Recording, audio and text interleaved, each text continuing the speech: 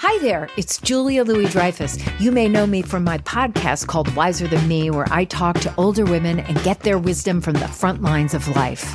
I was amazed by how many people told me our show made them look forward to getting older, which is why I'm here to talk about Season 2 of the show. Sally Field, Billie Jean King, Beverly Johnson, Ina Garten, Bonnie Raitt, just to name a few. All hail old women. Wiser Than Me Season 2 is out now from Lemonada Media.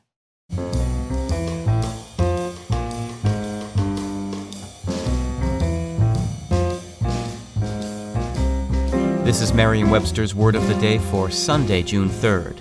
Brought to you by Merriam-Webster's Collegiate Dictionary, 11th edition. Available from your favorite bookstore or online at www.merriam-webster.com. The word of the day for June 3rd is ameliorate, spelled A-M-E-L-I-O-R-A-T-E. Ameliorate is a verb that means to make better or more tolerable, to improve.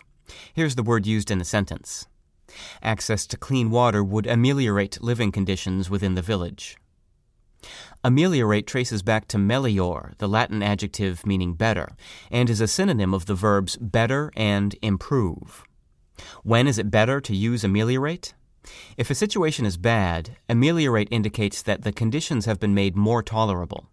Thus, one might refer to drugs that ameliorate side effects, a loss of wages ameliorated by unemployment benefits, or a harsh law ameliorated by special exceptions.